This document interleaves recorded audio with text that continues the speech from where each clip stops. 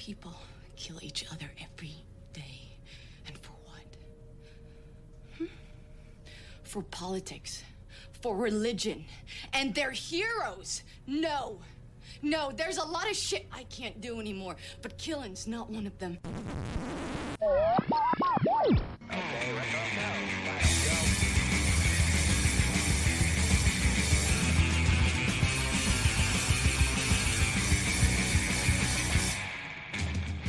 Hello and welcome. Welcome and hello. This is Wait, You Haven't Seen?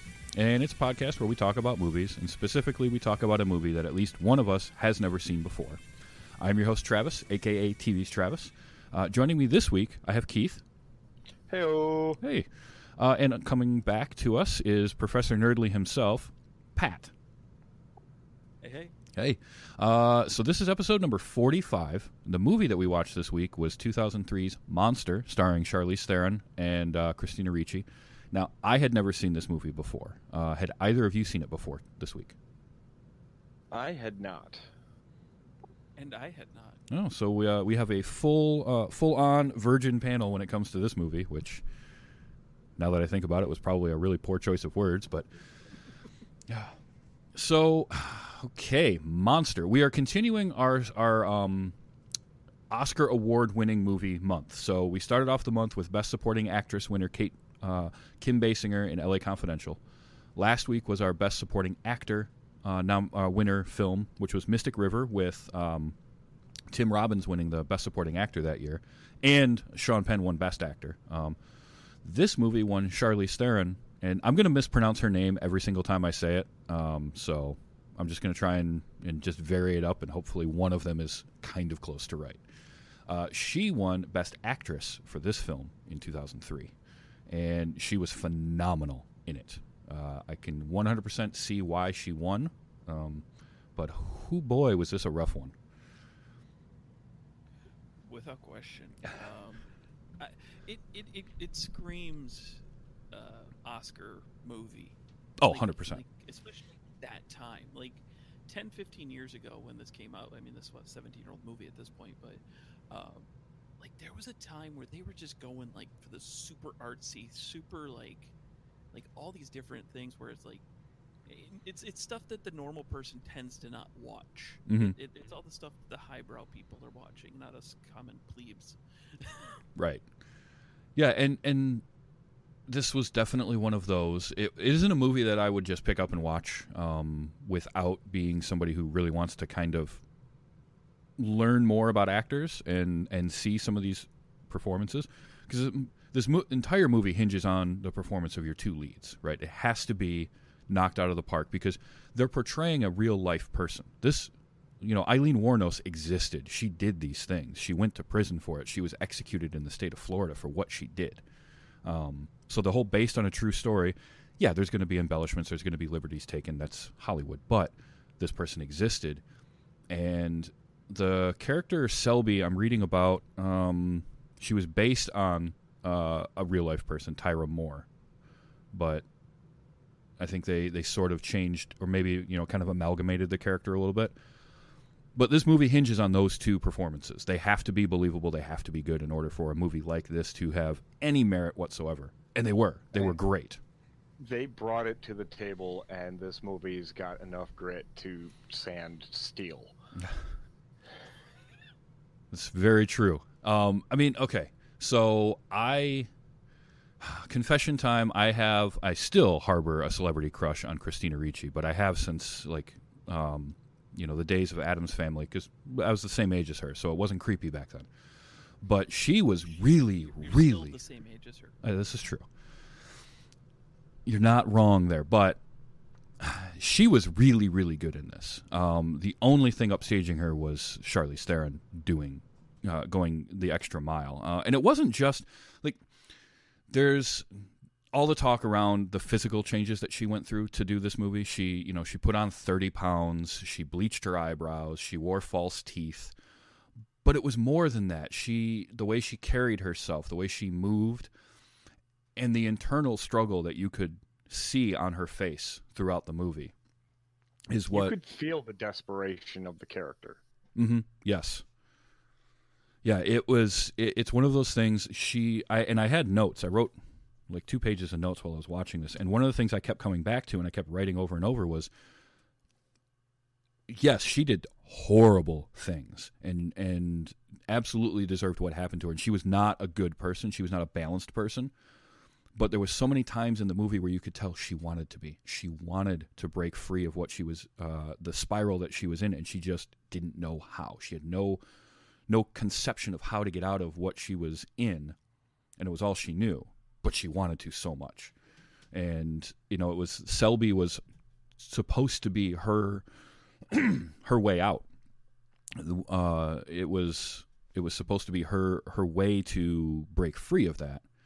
And in a way, it helped, but it also hurt. I mean, the whole scene where they're at the amusement park is, I hate to. I'm trying not to overly humanize the horrible things that she did, but that was heartbreaking because you could see just the life drain out of her for those few moments, and how crestfallen she was from seeing Selby just ditch her and go off with these other people. Without quite, I mean, there's so many things going on in this movie, but there's nothing happening at all. Mm-hmm. That's what's very weird about it, is that I think you said it before. I wouldn't have sought this movie out to watch without some specific reason to do it. It's definitely not my cup of tea, but I can respect a master performing their craft, and this was 2 masters performing their craft. Watching, you were exactly right. Selby starts, becoming this person. She's coming into her own. She's this, she's just young. I mean, she's probably like 19. I'd say, if she's that old, probably just 18. Mm-hmm. And I assume Lee was probably probably almost 30. Yeah, it was somewhere around that, I think, is what she's supposed to be. But and seeing this relationship of kind of evolve, and you hit the nail on the head. Selby was supposed to be her way out, but Selby became the anchor that drug her down deeper. Mm-hmm. Because she had to take care of her. She had to find a way. She had to, you can't quit hooking. We need the money and all these things, and then you just see that switch flip, mm-hmm. and you see that she just wants to punish all these men because she's been just completely destroyed as a human being. Like, she didn't stand a chance of being normal. Like, she grew up in an environment that made it impossible for her. Oh yeah, absolutely. I mean, she had no chance on it. So let's see. So the real Aileen Wuornos was born in 1956, and this movie, I believe, ends in 1990 because they talked about her being incarcerated she was on death row for 12 years before being executed in 2002. So I believe that's when it's supposed to have ended. So 56. So yeah, that would have put her right around 30-ish, early 30s during the events of this movie. And let's go the low end and say she was 30. That's still 17 years of her life she spent basically in the same situation, because she says multiple times in the movie she started, as a prostitute at 13. Like, that's just insane. Sorry, I kind of cut you off there, but no, perfectly fine. It is just very. It's a sad tale, but it's unfortunately so incredibly common. Not necessarily the murder part of it, but the people who are just damaged beyond repair because they're not brought into a place that, they're not loved, they're not wanted, they're discarded, and they have to find a way out. And it's almost always what it is the more they try to get out, the deeper they get drugged down into whatever it is that's destroying them. Yeah. If they're not given the tools or the opportunity to get out of those situations, they're there, and it's kind of like, oh, once it's in the gutter, we stop paying attention. And that's kind of what society does to people once they get to that point. They just leave them there. And I think it's a really interesting thing of I've always had this thought a little bit, but kind of watching this movie makes it a little more prominent. Of like, I've really never understood why prostitution is illegal. I mean, where's the victim in that crime? Everybody's a willing participant in there. There's an exchange of money. Why is it? I mean, I kind of get it, but at the same time, it's like. And with it being illegal, you've got a lot of people being forced into it. And that's kind of what they're looking at now. But, once, Yeah. And it's the type of thing, too. There are places where it is legal. And those places where it is legal and regulated in some way, part of it is that it's illegal because it's looked down upon. It's shameful, right? For to be in that situation, and that comes back to. That's a whole other. At least we're told that it's shameful. Well, that's exactly what I'm saying. That's a whole other argument, a whole other discussion to have on completely unrelated topics, whether it's prostitution or anything of the sort. working in the porn industry or anything like that. Like that's a whole different conversation that I'm nowhere near qualified to talk about. And probably the three of us as straight white men are not very qualified to talk about, but it is the type of thing where I have seen places where some prostitution is legal, and it's very different because it's like anything else. If marijuana is made legal, what you get is you get shops selling it. It becomes regulated. And it changes the whole landscape of people going out and getting pot, right? Where when it's made illegal, you get just everybody trying to figure out ways to get it because they're going to. Same thing with, a lot of different things. And that guy's got other stuff, and he wants you to try that stuff because it's more. And prostitution being illegal, it's somebody in the mid '80s literally walking down the highway just waiting for somebody to pick her up. Versus, going to, say, a legal brothel and spending your time there. So, and I don't know. There's a lot to take in with that conversation that we're probably not really. I'm certainly not prepared to have. That was very masterful there, Travis, to finagle out of that conversation. I'm pulling both hamstrings trying to back away from it. Yeah, but no, it's just so I've seen some interviews with Eileen Wuornos, and I'm not going to sit here and say that she was in any way a good person because she certainly was not. The things that she did were horrible, but her life was tragic. She went through some shit, and this movie, I think, in some ways does try to humanize that a little bit.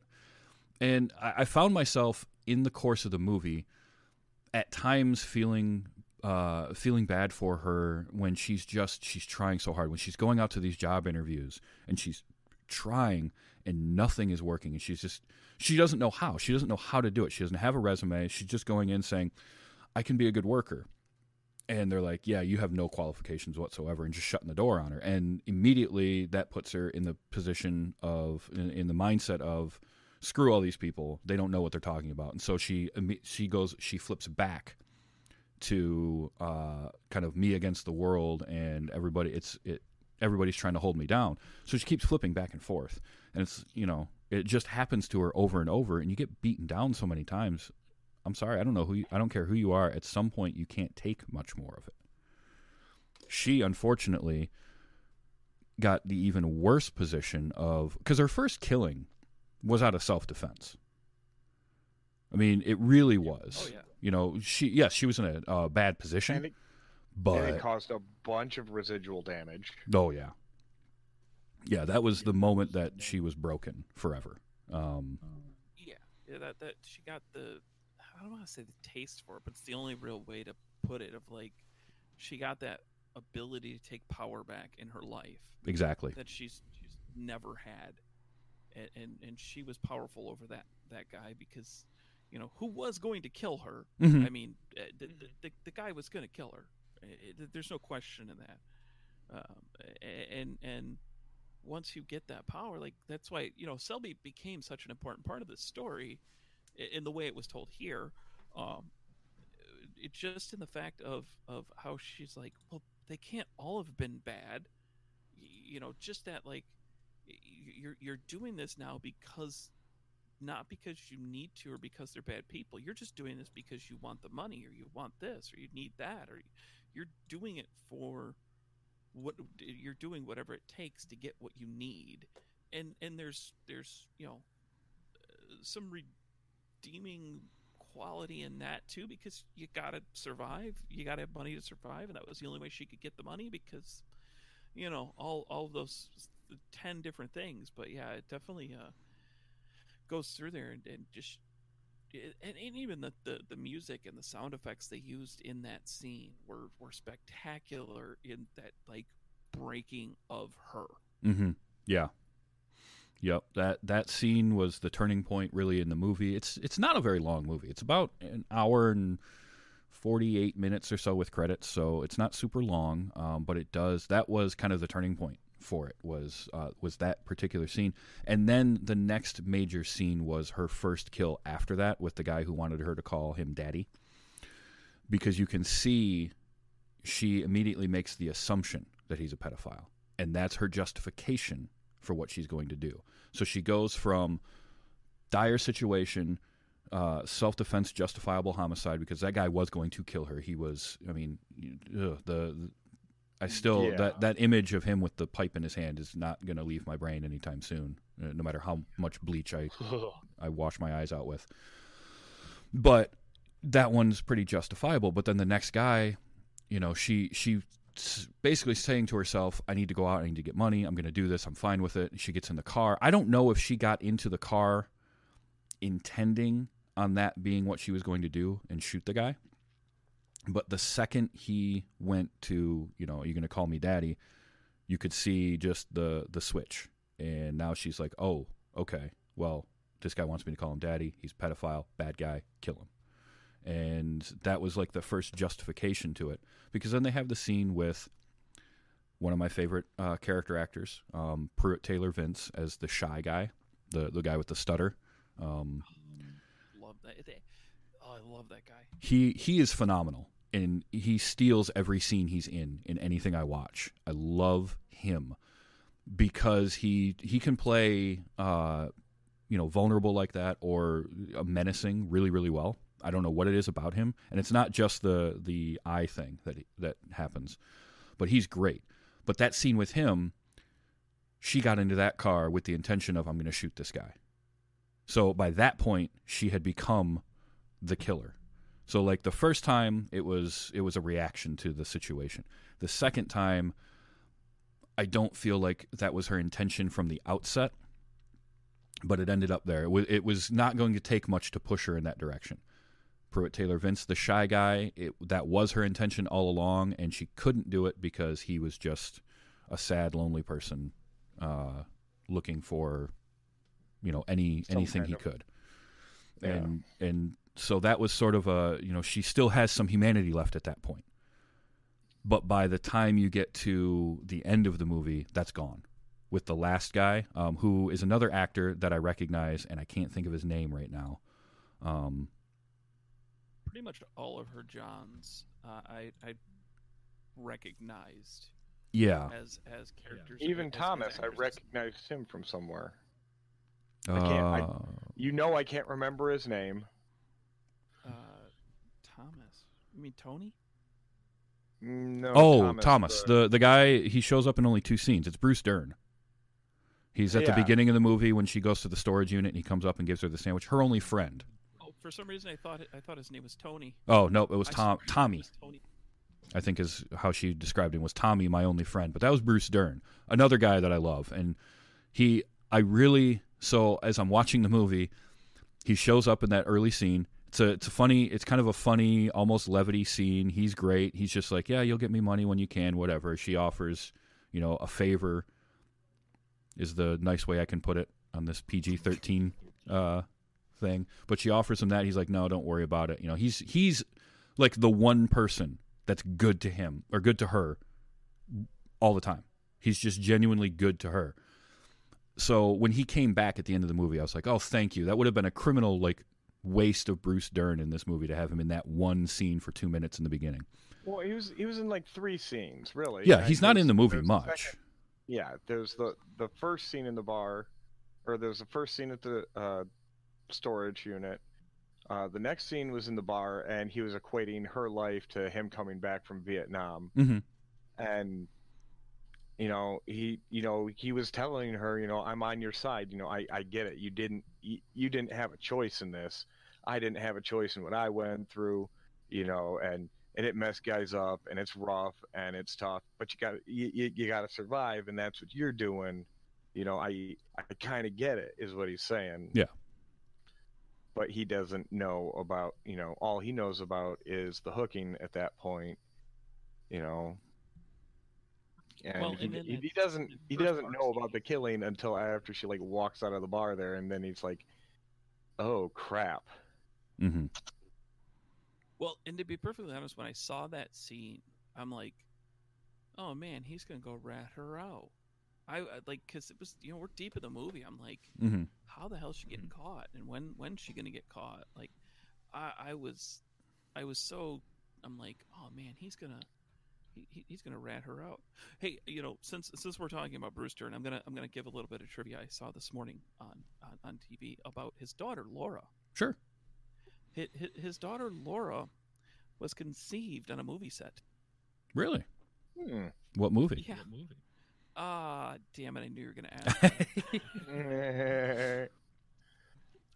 It was her mom's who? I can't think of her mom's name. Oh, I can't think of it either. It's, I was Diane Ladd. Oh yeah, okay. And I'm trying to think of what they were. It was a while ago, but. Mm-hmm.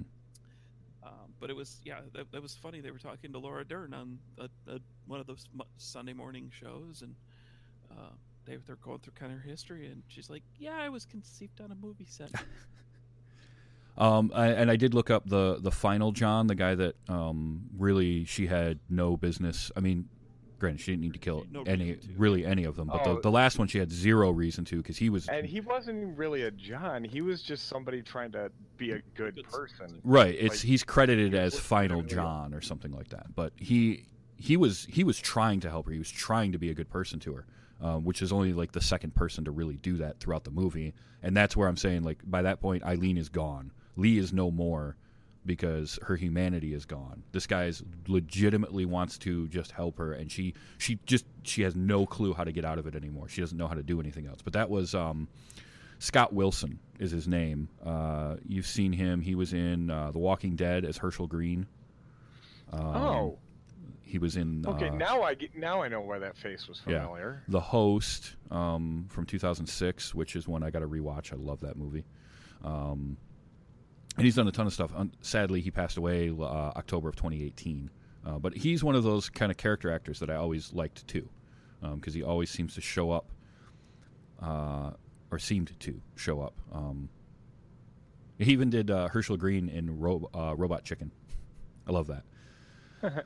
But yeah, so the only two people that really ever treated her decent were that guy, for just being a nice guy, and then Thomas. And yeah, that's rough. Some of the other people in that, I don't have that I can find anybody.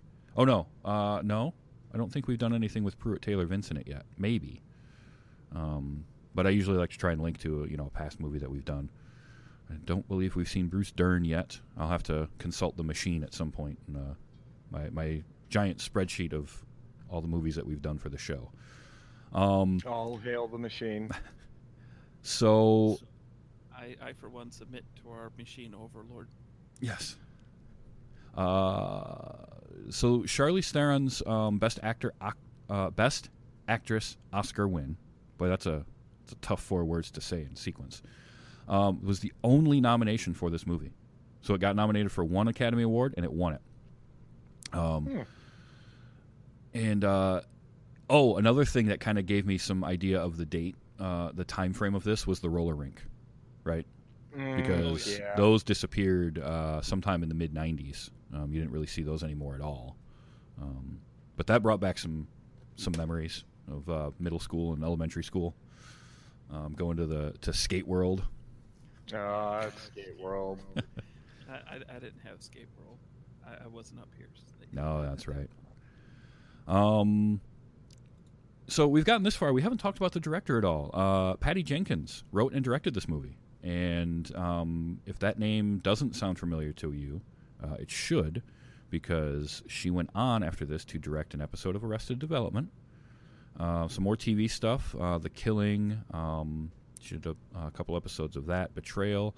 But her feature films would be Wonder Woman and the upcoming Wonder Woman 1984. And she was at one point, I think, going to direct Thor: The Dark World, and then they didn't go with her. That was one of the reasons Natalie Portman was upset during that movie, was that she wanted Patty Jenkins really bad to be the director. I heard about that. But yeah, she's only a few movies, but I enjoyed Wonder Woman quite a bit, and I'm looking forward to Wonder Woman 1984. I think she did a phenomenal job writing this. She did Guilty admission. I haven't seen Wonder Woman yet. Oh, that's okay. I hadn't seen it until a few months ago. I think like 2 months ago, maybe. So, but yeah, she managed to get. So Eileen Wuornos was notoriously uncooperative in her time in prison, but she gave Patty Jenkins a bunch, like hundreds of letters that she had written and received to gain insight for writing this movie. So that was kind of neat. I mean, I've only seen this and Wonder Woman that she's done. I might have seen the episode of Arrested Development. I don't remember. It's the one where they build a house, is what it's called. But she's very good and kind of on the rise a little bit with the Wonder Woman stuff. So, what was it? I guess she's produced a couple things too. Oh, she's one of the producers for Wonder Woman 84. Are you, Pat? Are you excited for Wonder Woman 84? I very much am. I thought the first Wonder Woman was absolutely spectacular and really kind of turned a corner for DC. But Wonder Woman 84 looks even better. I know I know a friend of mine that is extra excited because the gold armor will be showing up. Yes. But yeah, I'm super stoked for that movie. It's gonna have it would have to work really hard to fail. Mm-hmm. To be perfectly honest, because from what I've seen in the one trailer, it looks like they really nailed 1984. Wait a minute. Hold on. You watched a trailer? Yeah. At the theater. Okay. Yeah, it was one of the trailers before Star Wars. For anyone who doesn't know, Keith is notorious for literally avoiding any and all trailers he can. Like, if I start to play a trailer and he's in the house, he will go in the other room. He doesn't like watching trailers, so. Yeah. I guess you were kind of a captive audience there. Yeah, it's the captive audience thing at that point. You know, I paid for the ticket. I'm watching everything they have to show me. I had to take out a second mortgage to go see a movie. I'm watching every. I'm going to absorb every photon that comes towards my seat. Yeah.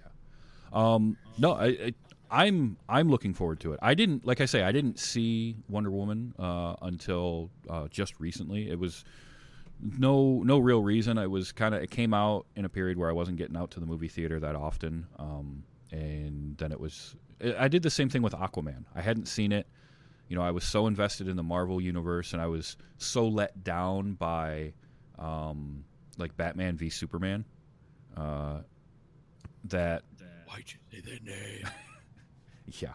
That I kind of... It wasn't so much that I didn't want to see them. I wasn't rushing out to see either of those movies. But watching Wonder Woman, I was really, really impressed with it. I enjoyed it quite a bit. So I'm looking forward to this next one. And now I've gone back and watched this, which is, 15, 16 years old. Patty Jenkins is good. She is good. And she's going to be... hitting that list of directors where it's like, oh, she's doing a project, I'm interested. based on what I've seen. She's that good. So I really look forward to her next movie, and hopefully she can really start to get even more projects, because it did. So Monster was kind of feature film debut, and then it was all TV after that. It was TV series, TV movie, until Wonder Woman. So it took her 14 years between Monster and Wonder Woman to get another feature film. That is a crime, first of all. It is. And now that I've heard her name said this many times in association with what she's done, it's a name that I believe I'll be able to remember. That's another one of my faults. I'm terrible with names. Oh, no, you won't remember it, but that's okay. I'll remember it for you. Ah, thank you. By the way, she did the screenplay and the storyboards for Wonder Woman 84 as well. Oh, that's awesome. Nice. Yeah, she's got she didn't. Okay, she didn't write Wonder Woman. Somebody that involved with it, just really sinking their teeth into what they're doing. Yeah, absolutely. She also did a guest spot on the Sarah Silverman program. Really? Oh, look at that. Yeah. Her IMDb is pretty fun. Yeah, it is. Well, I mean, I'm a fan. I've seen 2 movies, and she's 2 for 2 in my book. Monster isn't exactly something I'm going to be clamoring to watch again, but that's no fault of her as a director or, any of the people involved in it. It's just...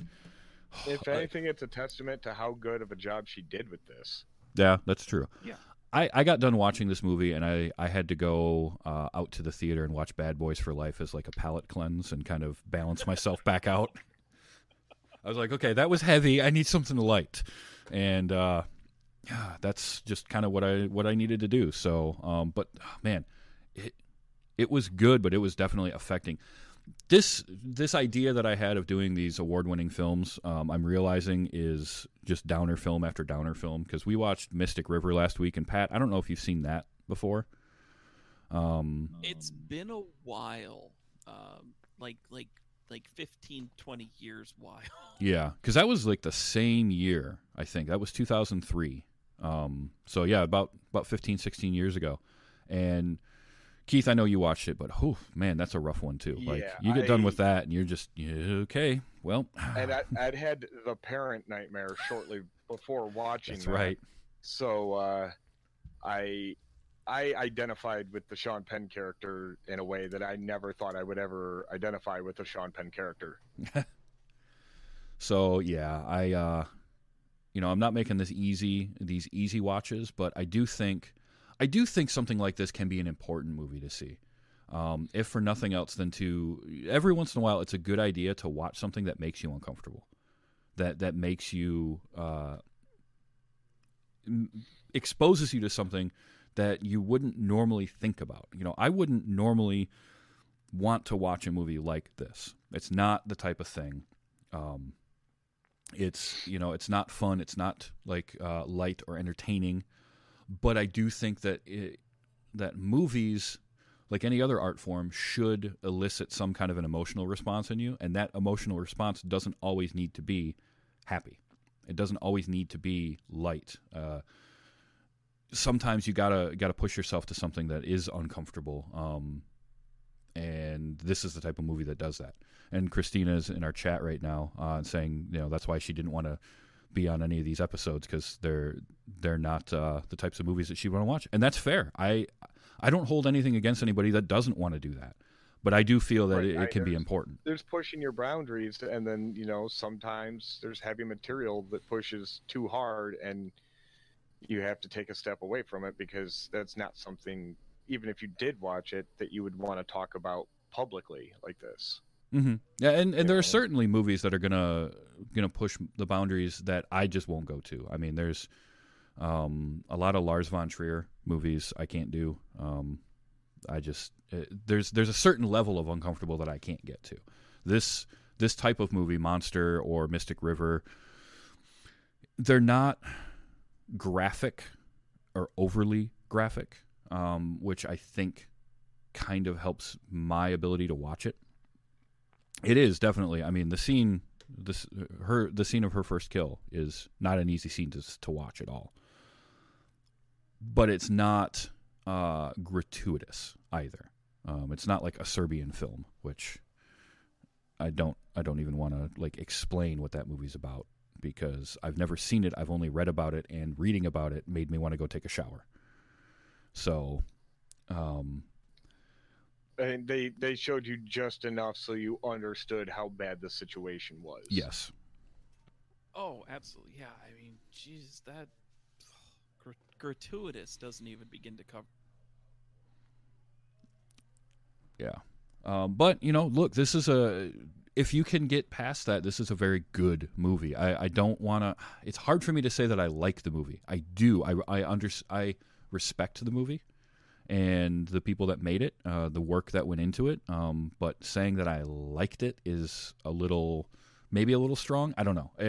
It's a weird situation for me with this movie because it was good. It was very, very well made, but it's not entertainment.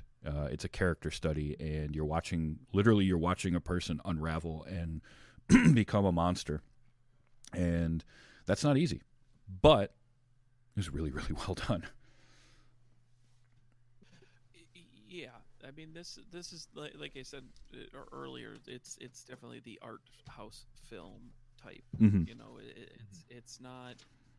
This wasn't put out to be like, oh, just go have an entertaining thing. This was basically I mean, it's more documentary-ish, like a I don't want to say a A portrait of a person. Yeah. Yeah, like because there's probably some people would say there's entertainment value. I don't see entertainment value in this in the traditional sense of entertainment value. I see this as a character study, as a morbid curiosity, as those things where you're like, oh, I can see things of the world that I don't necessarily understand or wouldn't have the bandwidth to understand this situation, but I can get a glimpse into it.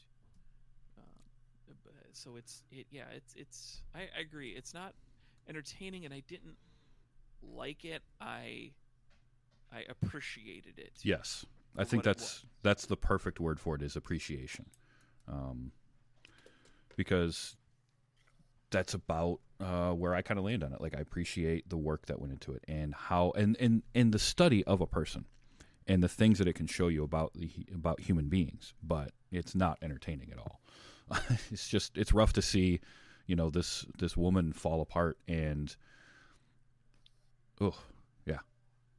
Like the scene. I mean, I was looking over my notes, and it's like every other line is like, "Oh shit," and "Oh my god," can't believe this is happening. She gets in the car with the guy, and after she shoots him, and she grabs his wallet, and she finds his badge. It's like he's a cop, and she's freaking out about that, and obviously, but it's just one thing after another, and no breaks would go her way, and anytime you would feel like she was getting any kind of momentum to break away from that, one little thing would be all it would take to just knock it all down, and for her to feel like no. And that's I think the thing with it is it took so much for her to make one step forward, and then it took so little for her to take 2 or 3 steps back. And I know that while I've never been as far down as this, and I've never felt but I can identify a little bit with that mentality of like you never feel like you can make headway, but you have to keep trying. And the downside and the problem for this character was that she just was set up to fail from the beginning. Nothing could go her way, and it was going to take a titanic amount of headway, and she just didn't have that. The only person that cared was Thomas, and he couldn't do anything. He couldn't really do anything for her.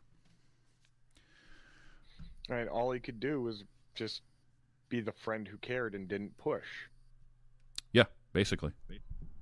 And we're really at the end when he tries to save her, she's so out of it. She just thinks he's wanting to get some. Yeah. And then she loses all respect for him, and she gets pissed at him, and like she's trying to get her away from the guy, which like that was beautiful beautiful foreshadowing on that, Mm-hmm. because as soon as Tommy is like, "Hey, come on, get away from these guys," basically, I mean, he didn't say those words, but like he was insistent on getting her away from those two. I'm like, oh shit! And then when one of them turned to go with her, I'm like, oh shit, she's done. Yep. Well, the thing about that scene is I didn't quite realize that those guys were cops. Oh well, not Like- right away. No. No, like it wasn't until they like pulled the bag off of her and the lights showed up that it clicked. Oh crap! These aren't guys trying to take advantage of a woman. These are cops. Like Well, and it one of the looked to two- me, you know, leading up to that point, like it was two guys trying to take advantage of a woman and who is obviously far too drunk. Mm-hmm. That was definitely one of the two identities that they wanted you to think of them.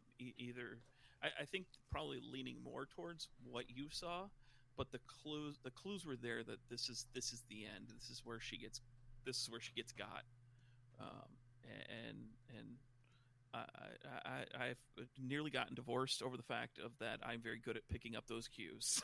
Yeah. Okay, so I always take IMDb trivia with a grain of salt, but this one, I'm going to read this, and then I want to get your reaction to it. Okay. At 5'10", Charlize Theron is 7 inches taller than Eileen Wuornos, who was 5'4".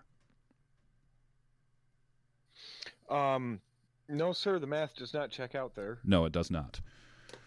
I had a little trouble with that reading it. It sort of short-circuited me for a second. I'm not a math major, but I can do that much math. 10 is 4, it's not 7. No. Did either of you recognize who one of those two cops was? The one with the sunglasses up in his hair kind of looked familiar, but I can't say that I would recognize. Okay. Pat, anything? You No, I'm in the same boat. Like maybe they looked a little familiar, but not like, oh my gosh, I know that person. Okay, so the one that you're talking about, by the way, is let me find him here. Undercover cop. There it is Christian Stokes. He had the longer hair. I did not recognize. I'm sure I've seen him in something. He was in Escape Plan, Revolution stuff. But the other undercover cop that comes up to her is Jason Voorhees himself, Kane Hodder. Huh. Oh, that is Kane Hodder. Yep. And I've never seen Voorhees with yeah, a recognizably human face. yeah. And what's funny is, I mean, he did Jason Voorhees for, I think it was 4 movies. 2 or 3. And I'll set it about 3, but not 4. but that's one of the things he's most known for, and he's done a ton of stuff. Stuntman, been in just, I mean, his acting credits is 137 credits.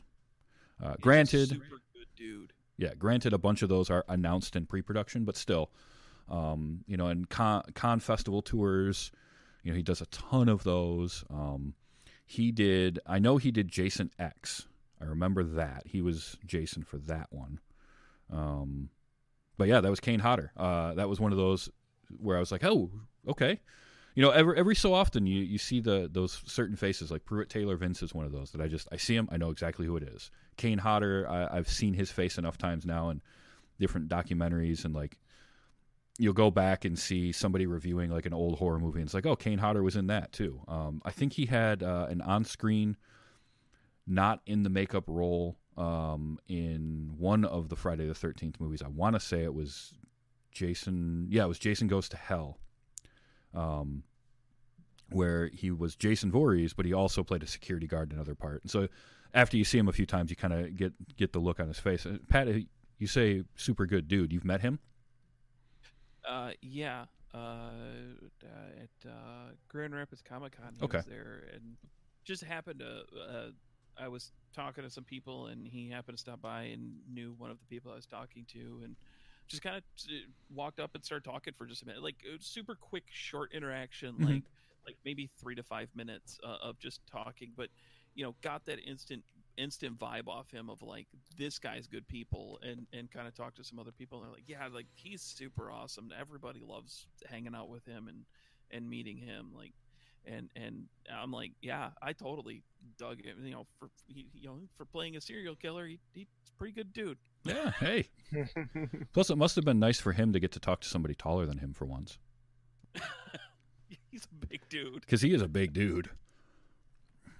He's a little. I think he's maybe an inch shorter than me, maybe two, but he's massive. Yeah, that's the thing. It's not just how tall he A is. whole lot of company at that altitude. Yeah, but it's not just how tall he is, because he's a tall guy, but it's just he's broad, he's wide. One of them big, solid dudes. Yeah. Huh? But yeah, I just thought that was cool that they had him in there. Look, I mean, I can't say a whole lot more about this movie. It's a phenomenal performance by your two leads. I still have a huge crush on Christina Ricci. I don't care. I will Like, always have a crush on Christina yeah. Ricci. I think that makes 3 for 3 here. You talk about the free passes, the celebrity free pass. Oh yeah. Like the celebrity free pass for me is not Christina Ricci, because I would legit just leave my wife. The question is, how much would she argue with you about it? And my guess is some. Not me. I'm just waiting whatever. for something to come, flying in, pan across your camera feed, and just kerblop right into your head. That's okay. Like the missus is right there, like whoosh. We'll edit that out. She will never hear it. Nah, she's nowhere around. That's fine. We got Locutus in the chat, and he's saying, "Oh, why'd you get this Pat guy?" Yeah, we got Pat. All right, and he doesn't have a thing for Christina Ricci. Well, you're the weird one. Okay. Confirmed. True story. And Locutus, you know who Locutus is, right, Pat? Yeah, I know. Okay. How cute is this? Just making sure. I didn't know if you'd seen that name in a while or not. So. It's been a while since I've seen that specific name, but I always associate it with that person. Good. All right, excellent. Well, look, this was a fun. All right, I got to stop saying that because I say that way too much. This was an interesting episode and an interesting movie. It was not fun, but it was fun talking to you guys. So that's good.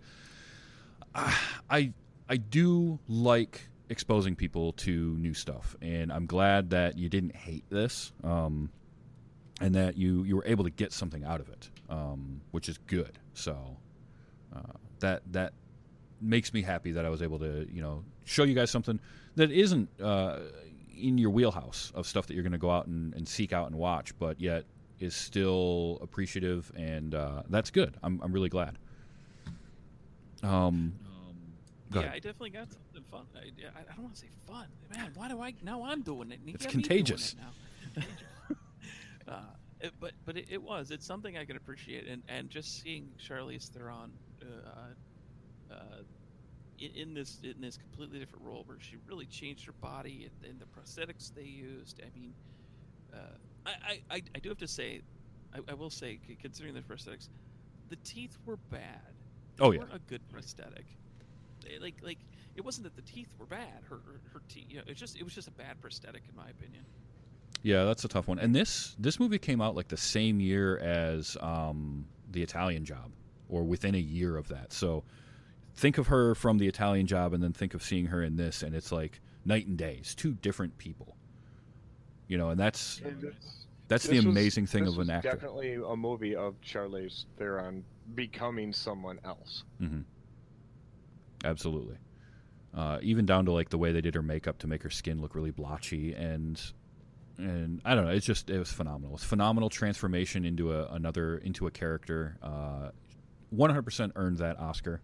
I don't know who else was up for it that year, but I remember the year that this came out and her winning that, and I thought to myself then, like, I should watch this movie, and just never did. So I've fixed that problem in my my list of shame. I can now say that I've seen this. Pardon me. Well, I want to thank both you guys for coming on. Now, Pat, you've got a project coming out here soon, and I want to give you a chance to talk about it because I just got my my advanced version or copy of it that I have to read. But go ahead and talk about that for a minute. Yeah. So over the past year, I have been producing a comic book. Um, there, it is a collection, an anthology, as one might call it, of 10 different 8-page stories by 10 different creative teams. Um, and they are all based around one simple premise: video games. That was the only prompt that anybody was given. Write me a story about video games. And what came out of that prompt was pretty incredible. There are a wide variety of stories. It's not just a retelling of Final Fantasy in 8 pages, or here's Mario Brothers in 8 pages. Like, we don't have the license to those, so you have to be super careful about what you put in there. But like, I really thought when I put this prompt out there that I would get a lot of that type of stuff of like, hey, we're gonna play with this and make it kind of not quite, a trademark property, but where it's really gonna be, But I didn't get that, and there are 9 stories in there that are spectacular, and then there's mine. No, it's stuff from, online relationships. Not dating, but friendships. There are friends we have across the world now that we've never seen in person, Mm-hmm. but they're true and honest friends. Stories about stuff like that. Stories about connecting with your parents through video games and them using them as tools to teach you life lessons. And there's more stuff that's farther out there of like dystopian futures and what happens when the video games become pretty much part of reality. And there's some of them that are just they're fun, and it's a knight on his quest trying to get good enough to fulfill the quest he's on, and it's A knight on his quest to get good. yeah. But it's so many that it's this wide variety of stories that just never would have. I can't say enough good things about the teams that I worked with on this that created absolutely insanely good stories. And those stories are now complete. The art is done on them, the writing's done, the editing, the colors, the letters, all of it's done. So that there are 10 stories that are ready to print. There are some assets that need to be put in there. There's some credit pages, and there's a foreword in there by the incredible Dirk Manning. He was nice enough to do a foreword for that. But we're bringing that collection of stories, the anthology, to Kickstarter on January 28th. Awesome. So we're going to be having that.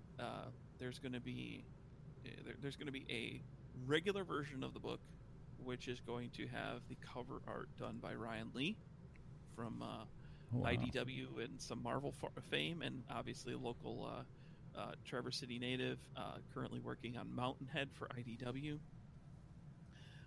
And then there will be a Kickstarter exclusive. This one's going to be print to order. This is going to be, here are the ones we have. You ordered on Kickstarter, you don't get it. And that's actually going to be done by Corinne Roberts, who has done absolutely incredible stuff with her own properties. Trek to... I just had a brain malfunction.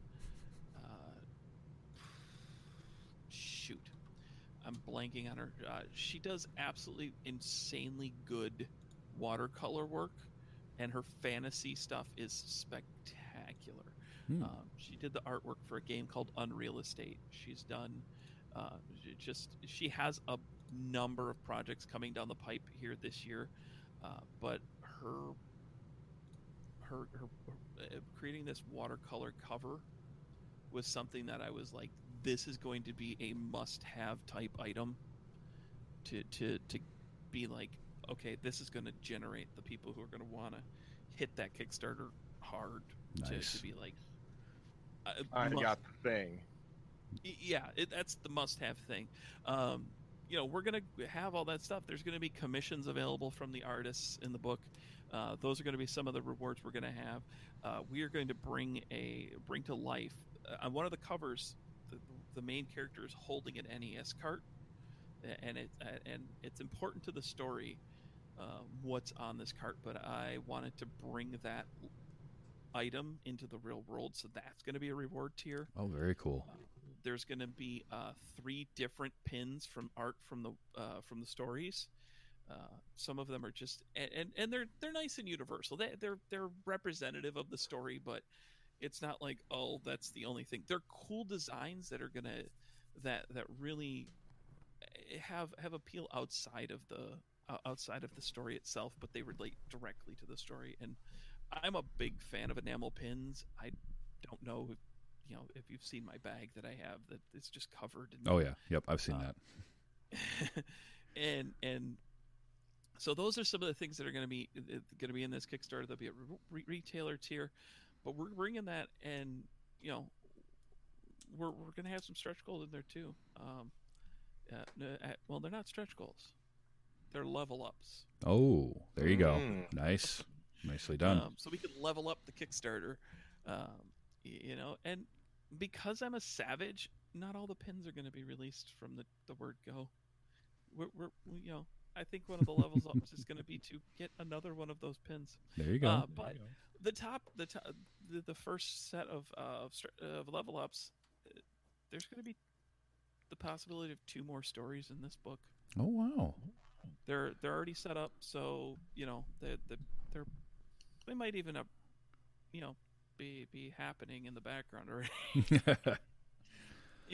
Because the big thing is I want to turn this really quickly. I wanted to have the book pretty much print ready when I went to Kickstarter with it, because I'm a first time Kickstarter person. I've never done a campaign before. I don't have a massive name of like, here, this name means quality. I don't have that standard or that reputation already. To be like, yeah, this absolutely person could be, for sure is going to be delivering. So I wanted to have that available and make sure that, print files are good to go. And all the stories are print ready. We're now into layouts for the book. And waiting a little bit on the covers. They're not quite done yet, but yeah, I wanted to have that ready. That's going to be hitting Kickstarter. The link's not live yet, so I can't give it to you, but I will make sure Travis gets it to maybe post on the some information with Oh, absolutely, yeah. And... Yep, as soon as you've got that link, you get that to me. That's going to be going live. You said January 28th? Yep, a week from, it's from where we are, a week from Tuesday, but yeah, whenever you're listening to this in time. Yeah, so it'll be a little less than a week after this episode goes live. So when you're listening to this, if it's not quite January 28th yet, get ready for it. If it's already January 28th, go check it out. I'm really looking forward to reading it. I know this has been something you've been working on for a while, so it's great that it's finally, you're seeing that finish line, and that's awesome. So yeah, definitely check that out. And as soon as I have the rest of the information, I will pass it on to everybody. Yeah, I'm just waiting on Kickstarter to approve. It'll happen. Well, guys, this was a great episode. Thank you both for coming on and watching. I know we had a little scheduling thing, Pat. You just are busy. So thank you for taking some time out to not only watch this movie, but then come on and talk about it. Well, thank you for inviting me. I mean, I absolutely appreciate that. I love doing this. This is super fun. I'm a podcaster by nature, and I love doing this stuff. And movies are a big thing for me too. So, you being gracious enough to have me on here and my ramblings. So, and to talk about the projects I have going on. So, absolutely. Thank you very much. Well, we love having you, and we'll have you again sometime. And Keith, as always, a pleasure having you on. I always like being here. Fun movie, heavy movie, dark movie. I'm good for it. Yeah, it seems to be. You seem to be able to roll with the punches with everything except Tank Girl. I'm not living that one down, but that's fine. That's fine. They can't all be winners, I suppose. So we record this show typically every Sunday at 8 p.m. Eastern Time. We did tonight's a little bit late, but that's fine. We put the new shows out. They go live into the podcast feed on Wednesdays. And if you aren't subscribed already, you can go to my website, tvstravis.com/subscribe, because everything is about me. So I named everything after myself. It was just easier. Plus, I gave the show a horrendously awful name for search engine optimization. So I just decided to avoid trying to put the name in there. But if you do listen to the show, wherever you listen to it, if you can rate and or review the show, that helps us out a ton. So please do that, whether it's Apple Podcasts, Google Podcasts, or you go straight to the website and grab the RSS. If it's in your pod feed, whatever your podcast player of choice is, it helps us out more than you know. So please do that. Until next week, which next week our movie is Training Day, starring Denzel Washington and Ethan Hawke. Another light piece of fare, right? Nothing heavy in that movie at all. But that won Denzel a Best Actor Oscar. So I'm looking forward to this one. This is a movie that I very much enjoy because, again, it's not fun. It's not fun subject matter, but it is amazingly well put together and acted. So I'm looking forward to talking to that one. I've got a couple guests lined up for that episode. That's going to be happening next Sunday. And so look forward to that. But until then, this has been Wait You Haven't Seen, and get out and enjoy your movies.